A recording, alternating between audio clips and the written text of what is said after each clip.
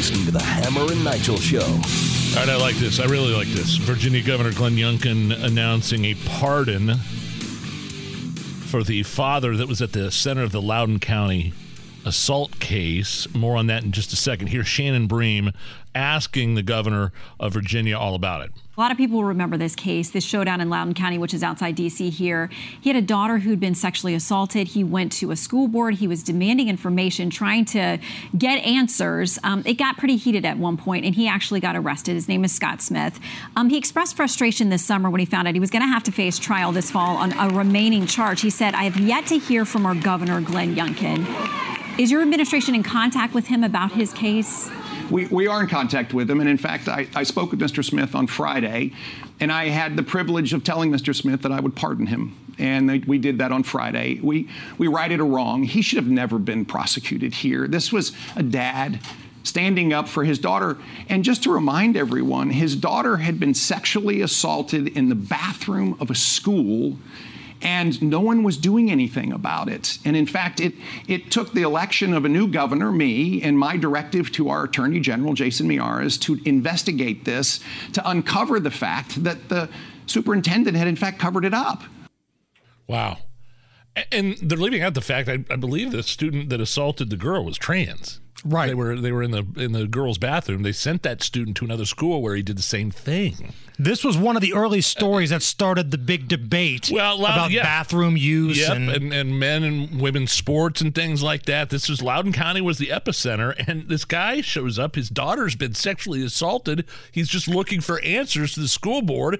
They won't, and they all but covered some of the stuff up. They won't give him any information, and they arrest the guy. He gets a little animated at the school board meeting, and they treated him like he had just, broke into a house and robbing somebody at gunpoint. They dragged him out of there when he just wanted information about why his daughter was sexually assaulted. And then the school got busted for trying to cover it up.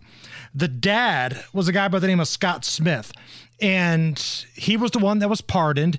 He jumped on Fox News a couple days later and had some strong words for the Loudoun County attorney, Buddha Bibarat, that tried to basically treat him like a terrorist. She's one of the most evil people I've ever met. Unfortunately, I had to deal with her face to face with the prosecution of the sexual predator of my daughter. We need to vote her out. If you live in somehow Buddha Bibarai has not made news headlines. Everybody's talking about the big city Soros funded prosecutors. Somehow Buddha's flown under the radar. She is partially funded by. Yeah, well, let me tell you, she's one of the worst. And, this whole thing has been a political back and forth on both sides, unfortunately. We have a Republican sheriff, unfortunately, that refuses to take responsibility, for this as well.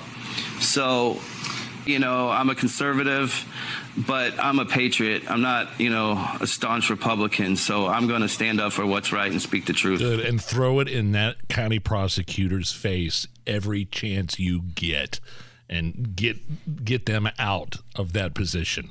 He should have never, and he was right. They treat him, that's the position of the Biden DOJ, is to treat these concerned parents that show up at school board meetings as domestic terrorists. Right. They wanted everybody to see what happened to him, and it was almost like the mafia saying, tell your friends what you saw. Yep. And it was disgusting. So good for Glenn Youngkin. And listen, I know we're still talking about the 2024 election, and Glenn Youngkin has said he's not going to be part of that. But there's some chatter that a lot of people would like to see him in 2028. Down the road? Down the road. Like, if you look at it objectively right now, the Republican bench, if you want to call it that, of younger folks that you could run for big public offices later on. It's a deep bench. It's a deep bench. You've got Glenn Youngkin. Now might not be DeSantis' time, but 4 years from now, it could be. Nikki Haley's polling pretty well. Right. Ramaswamy's making a name for himself. So depending on, what you like in a candidate, at least there are some names in the pool. Don't forget about that guy named Doug. Some dude named Doug. North Dakota. Who embarrassed himself at the last debate.